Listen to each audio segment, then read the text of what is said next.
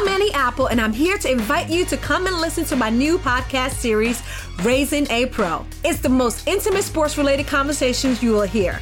Each week, we explore the journeys of some of your favorite NFL players through the eyes of those that know them best. From Joe Burrow, DeAndre Hopkins, Myles Garrett, Ezekiel Elliott, Nick and Joey Bosa, just to name a few. With exclusive insights and information, we leave no stone unturned. Subscribe now to Raising a Pro on your favorite podcast app.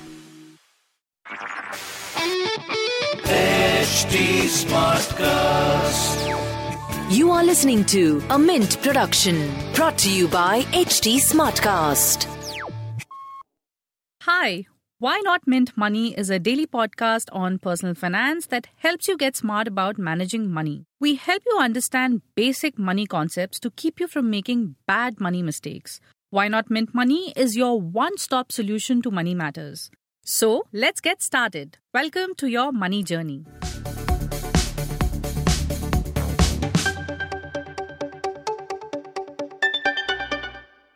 The number of COVID-19 cases in the country is spiking with each passing day, resulting in more people getting treated in hospitals or makeshift facilities. For individuals with comorbidities, the period of hospitalization due to COVID-19 or other diseases could be longer, resulting in huge medical bills. But if you have multiple health insurance policies, there is no need to worry. You're allowed to use multiple policies, such as the group policy from your employer, your individual health policy, and your top-up plan for a single claim. You've tuned into yet another episode of Why Not Mint Money, and I'm Disha Sanghvi from Mint's personal finance team. Keeping in mind the increasing medical costs, you may purchase multiple health insurance policies across different insurers if you need a higher sum insured and your current policy has insufficient cover.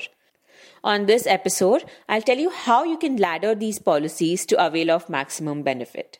Here's how you can use multiple policies. If you have 2 or more indemnity policies, you can choose the one under which you want to make the claim first. Indemnity policies pay the claim up to the sum insured. If the claim amount is higher than the sum insured under the first policy, you can claim the balance bill amount on the second policy and so on. Remember that while buying health insurance, you're required to disclose about existing policies. If the policies are from different insurers, then both companies need to be informed about the other policy. This is important because your claim may get rejected as non-disclosure of policies is a violation of insurance contract. Insurance companies need this information as most policies come with a contribution clause. Under this clause, all the policies contribute in equal proportion to the sum insured in case of a claim. Now here's a quick example. If you have 2 health insurance policies with a sum insured of 3 lakh rupees and 4 lakh rupees and you want to make a claim of 2 lakh rupees, then you have the right to choose either of the 2 policies. However, if the total claim value is 7 lakh rupees, then the insurers can choose to settle the claim in equal proportion to the sum insured. If the second policy is a top-up, the process remains the same. Top-up plans pay for hospitalization expenses, but only after a threshold limit called the deductible is crossed. The insurer expects the policyholder or another policy to pay up the deductible and funds the remaining claim amount. The top-up policy will be triggered as soon as the base indemnity cover ceases and is consumed.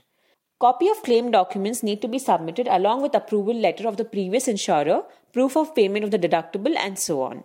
Now, if one of them is an indemnity policy and the other is a fixed benefit policy, like say Corona Kavach and Corona Rakshak, the claim will be triggered in both the policies separately and will be honored independently. Corona Kavach pays the claim up to the sum insured and Rakshak pays a one-time fixed sum assured.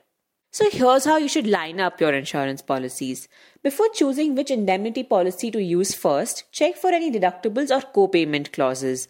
Under the co-payment clause, a percentage of the claim amount is to be borne by the policyholder. The decision should be made on the estimate of expenses. If the expenses are high, the policy with the highest probability of paying up to the deductible limit on the top-up should be used first. In order of benefits, first group policy, then retail policy, and finally top-up should be used. It's advisable to use the employer-offered policy first because claim settlement is usually faster and simple in case of group plans. Also, in case of smaller claims, if you opt for the group policy first, the no-claim bonus on your individual policy will be retained, which is an added benefit for not opting for the individual policy first. No-claim bonus is a reward offered by insurers if no claim is made in a policy year. Insurers typically bump up the sum insured for every claim-free year. Since the top-up typically comes with a large deductible, invoke the group or individual policies first. Further, check the oldest policy first, as a waiting period and pre-existing exclusions are likely to be over on them. Moving on to the claims process. For cashless claim, the request will be raised by the hospital to the insurance company on behalf of you, while for reimbursement claim, since the expenses are already paid by you, the request will have to be made by you.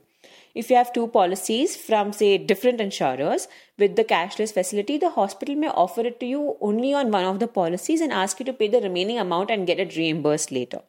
In some cases, hospitals could offer cashless facility on both the health policies. It's advisable to go for the policy with the cashless claims facility first, as you can avoid paying out of pocket and then get the surplus amount reimbursed under the second policy. You need to be aware of the documents that will be required to file such a claim. There may be additional requirements, hence you should read the policy documents to understand how to file a partial claim. For reimbursement, the approval letter of the previous insurer in itself is proof that originals have been submitted. A copy of the documents along with this letter will suffice to process the claim. There is no cap on the number of health insurance policies that one can buy, but experts suggest sticking to a maximum of 2 policies, that is, one base policy and a top-up with adequate sum insured over and above what your employer offers to avoid confusion at the time of claim settlement. Having too many policies will only increase confusion.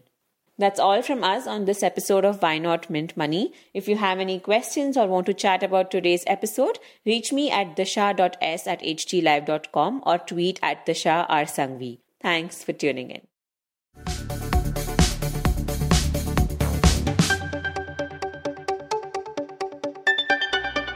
Thanks for listening in. We're also available on livemint.com. And if you're old school, then do pick up a copy of Mint for some insightful coverage. If you have any questions you want us to address, do reach us out at HT Smartcast. We are present on Twitter, Facebook, and Insta. And if you want to connect over email, write into us at mintmoney@livemint.com. Until next time, it's bye-bye. This was a Mint production brought to you by HT Smartcast. HT Smartcast. I'm Annie Apple, and I'm here to invite you to come and listen to my new podcast series, Raising a Pro. It's the most intimate sports-related conversations you will hear.